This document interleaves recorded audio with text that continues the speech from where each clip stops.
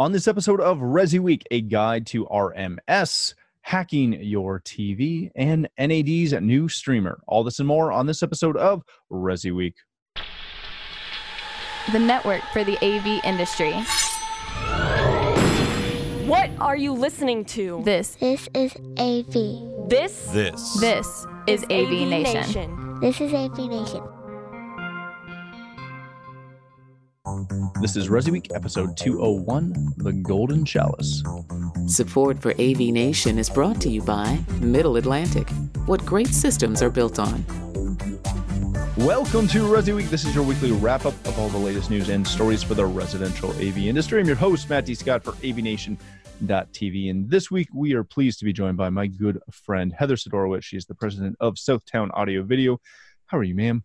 I am doing well. We're days away from Christmas and still afloat, so life is good. Fantastic. This is kind of like one of the family shows because you and I go way, way back.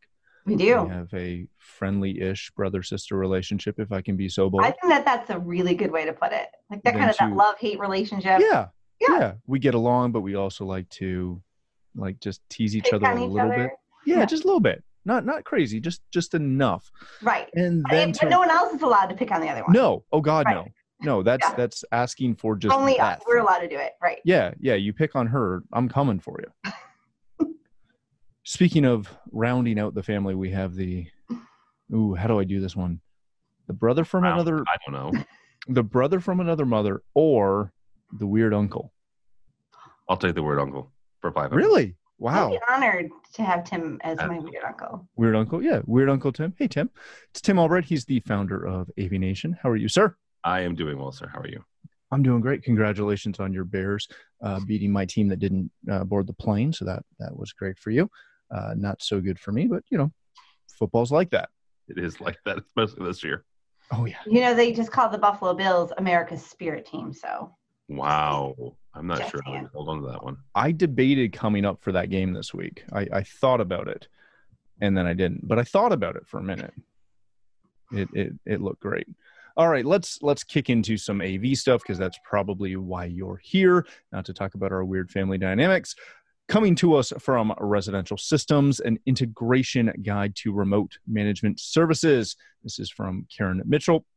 If you know anything about this industry the last 3 or 4 years, RMR, RMS, however you want to phrase it, recurring monthly revenue, remote management services, which again is just another AV spin on RMR, is really what everyone is continually talking about and very few people seem to be doing effectively. But in this article from Karen, she interviews 3 integrators who seem to have this locked up. Heather, I want to start with you on this one, being the other integrator. We continually hear, and this article really continues that narrative, that RMR, RMS in this case, is that holy grail of making your client's life better, causing you less headaches, bringing you more money. But no one's really seemed to, in my opinion, has really seemed to create a blueprint for how to make this happen, how to sell this easily to clients.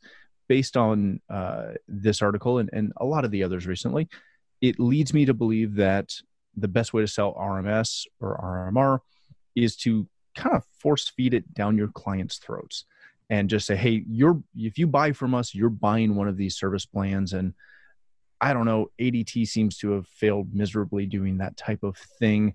Why is that the approach that we continually seem to take in this industry? I think that there's perspective versus reality. So I think we know as integrators that this is a golden chalice that we all want. We've seen alarm companies who have, boats on the water that were probably bought through their recurring revenue. So we want that too. And my belief is also that it gets a lot of clicks.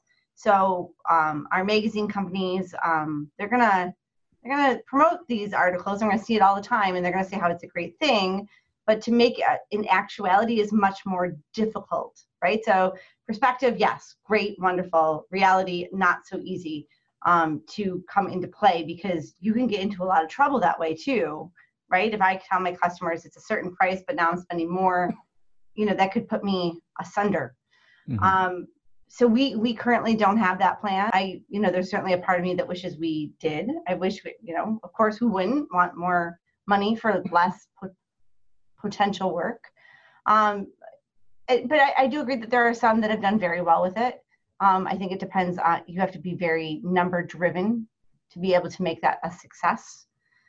But yeah, I do think that I think that it's talked about more than it's actually done out there in the great big world. Very good. Tim, you're nodding your head along with that line. You and I have gone down this conversation many, many times, from both the residential to the light commercial to the commercial.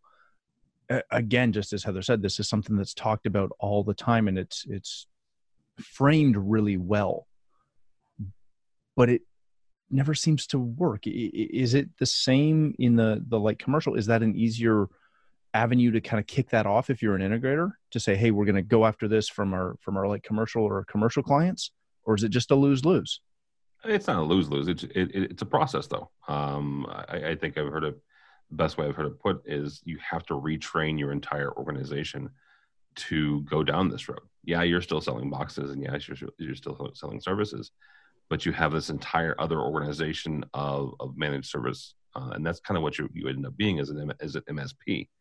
And you do it for two different reasons. Heather mentioned one of them. You have recurring revenue. This is a revenue stream that you're going to have every single way, every single year. The other reason that you do it is for the profitability and for the eventual, selling or getting, you retiring. And one of the metrics I was told from a different organization, MSP, these folks did VoIPs. They do phone systems. If you have recurring revenue, that can be valued between 5 and 6 times your annual revenue. Now, if you are somebody who is considering a plan of retiring or moving on, and you start going down this road and you start looking into it, some folks will give you 2 to 3 times revenue. Some folks will give you maybe up to 3.5. I've never seen it as high as 5 and 6. And when it comes to MSPs and recurring revenue, that's what these folks are talking about, is when you go to sell your business, you can realize up to 5 or 6 times revenue. That's a huge thing, especially in the AV industry. So there's 2 reasons to do it. One is to kind of shore up and give yourself a good foundation annually. The other reason is when you look into selling and moving on from that business. No, right. We shouldn't be looking at it though for what's the best for our clients, and is it the best? And maybe it is, right? The ability to fix those things, but I guess I look at things maybe from more of an organic standpoint. That is it best for our clients, or is it best because eventually I want to get out? Well, and to counter that point, I understand completely what you're saying, Tim, but let's be really blunt about the residential side of the industry. Almost no one can sell their company. Like it almost never happens in this side of the industry where you run a successful company and you sell it to somebody else. Okay. Heather, you're honestly one of the outliers that I know of who was able to obviously, you kind of grew up in this, you worked in this, and then you purchased the company. That's really rare. Yeah. And I think it did because I knew its value because I was part of it. Right. So I think I'm a unique case that way to buy it, and bought it for a lot of it was inventory that we had. So it gave a much better value. Mm-hmm. But is it, and let me ask this because you and I haven't really talked about this in depth, Heather, is it also because it was a family business, right? You guys. Absolutely. Yeah. Ultimate succession plan here, right? Where. Yeah. And it wasn't a long-term plan. I have been at the company at that point.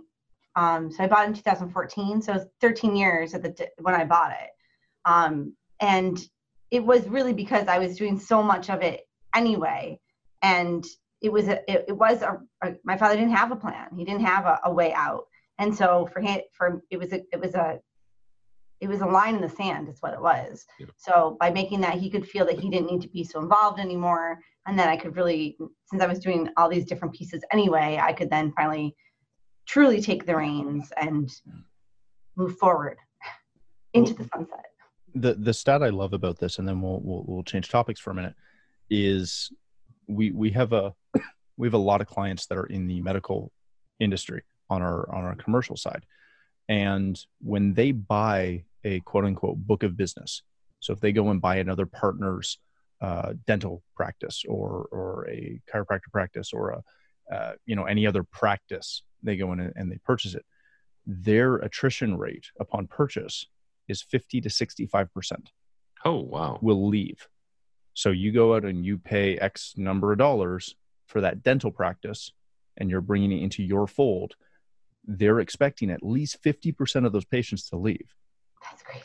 And that has to factor, it may not be that high in our industry, but that's one of those things that I always come back to with these kind of stories about, let's get into RMR because it's going to, give us a ton of value.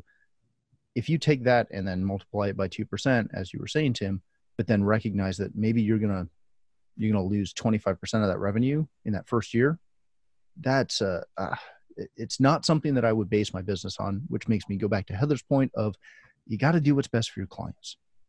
And that's, I truly believe that that's where reoccurring revenue comes from. And I have this conversation all the time on the commercial side of the business that, if we're doing the right thing and we're taking care of our client, our reoccurring revenue is that they come back again and again and they grow. Yeah. And then they ask us questions that they didn't think that we did, or they ask us to go down a path that's not maybe in the center of our wheelhouse, but they really appreciate that relationship so that they want to do that project with us.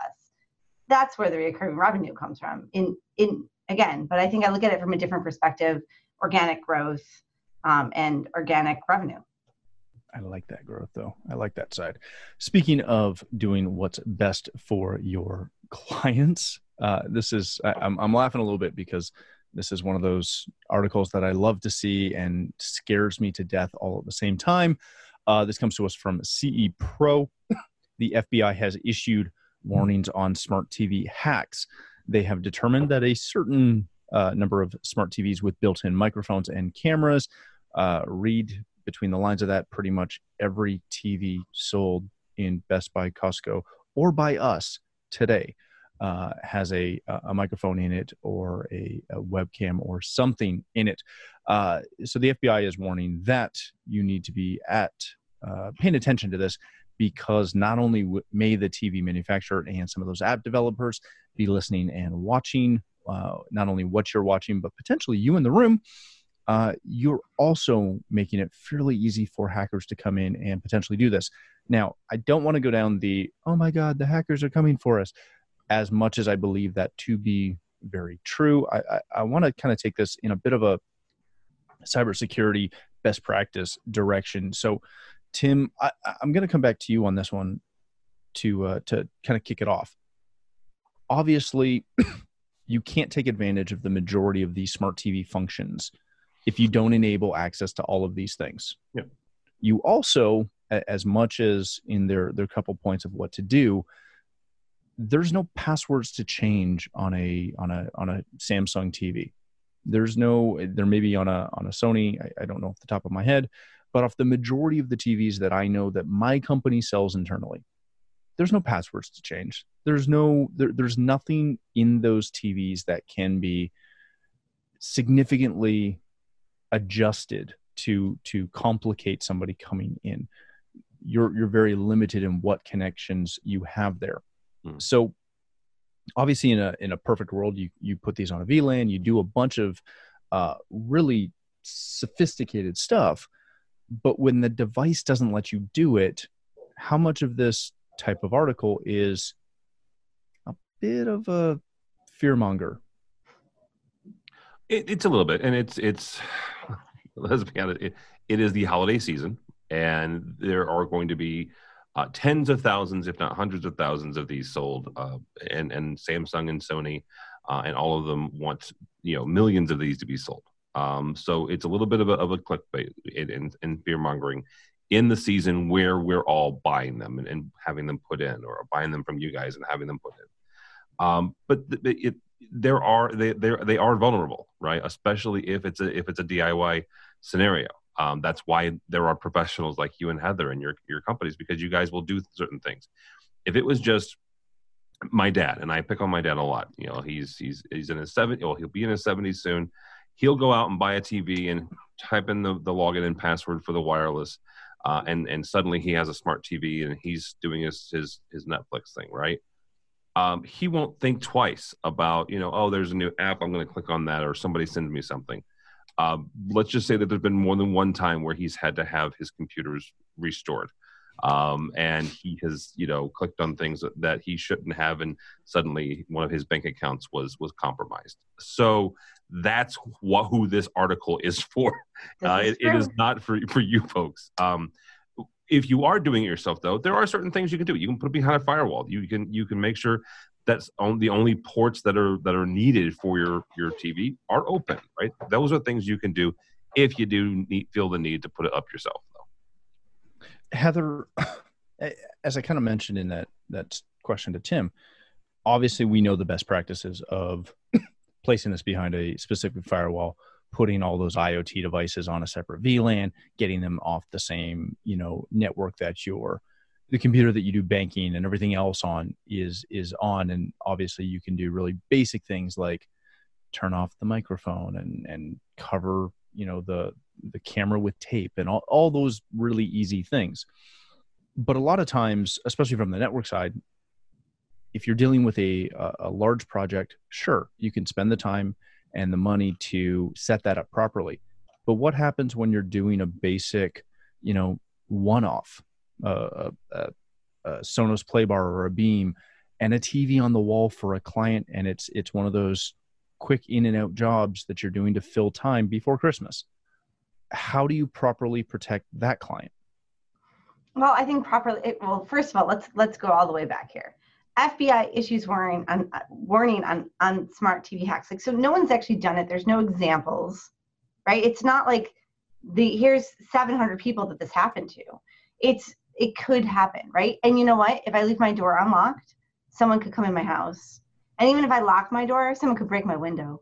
Like, I feel like all these things, it's you know, how many that someone goes out to their car and ransacks your car or steals the change out of your car when it was in your driveway. That's really what I equate this stuff to. And also, I'll point out that I think that most people, if they're that intelligent to be able to hack in, they probably should go get a real job, because they could get paid a lot more money than working so hard to hack my TV so that they could hear the few words that we say in the room that the TV's in. So I think this is a lot of fear tactics. So this isn't something that I would even bring up to my customers, and I would kind of blow off if they brought it up to me. I actually had a friend text me this article, someone not in the industry, and you know, I kind of said the same thing to him. In an average house, if the client's not concerned or working in some high profile job that they are overly concerned, we are not concerned either. Most people are going to get all upset about someone's going to hack their smart TV. Meanwhile, Netflix knows exactly what you watch. Google's reading all your emails anyway. And you probably have Alexa in there who you speak to and ask her all these questions anyway, right? Like what's the fear, right? We're giving so much of it away anyway. And then we're going to freak out about these other parts that we don't think that we said okay to. Very good. Off my soapbox. Off your soapbox. I love it. And for that fact, I did get asked that last week when we put in a brand new 75-inch Samsung that had the voice remote. Who's listening to this? Everyone. Literally everyone. Then I laughed. He laughed. No, Alexa laughed. Don't. No, don't do that one. Oh, come on. She just said she can laugh. All right, let's kick off our last story of the day. This comes to us from a Residential Tech Today and our good friend, Henry Clifford. Henry, thanks for writing such a fun article. Henry had a chance to review the new NAD M10 Blue OS streaming amplifier, which he is asking if it's a keeper or too good to be true. If you don't know NAD, first of all, check them out. They make some really, really cool, very nice high-end products. This is their new sleek and sexy 100-watt amplifier that is coupled with MQA, which is Master Quality Authenticated Audio Support. It also includes Dirac Live Room Correction and seems to do a lot of really fun things very, very easily. So read through this review.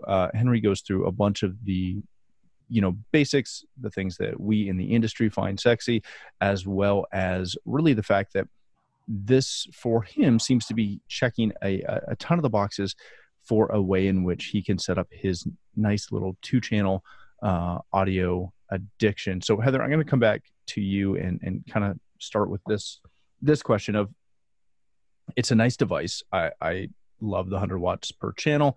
I love the fact it has Dirac in it. If you don't know Dirac, check it out. It is fantastic room correction software.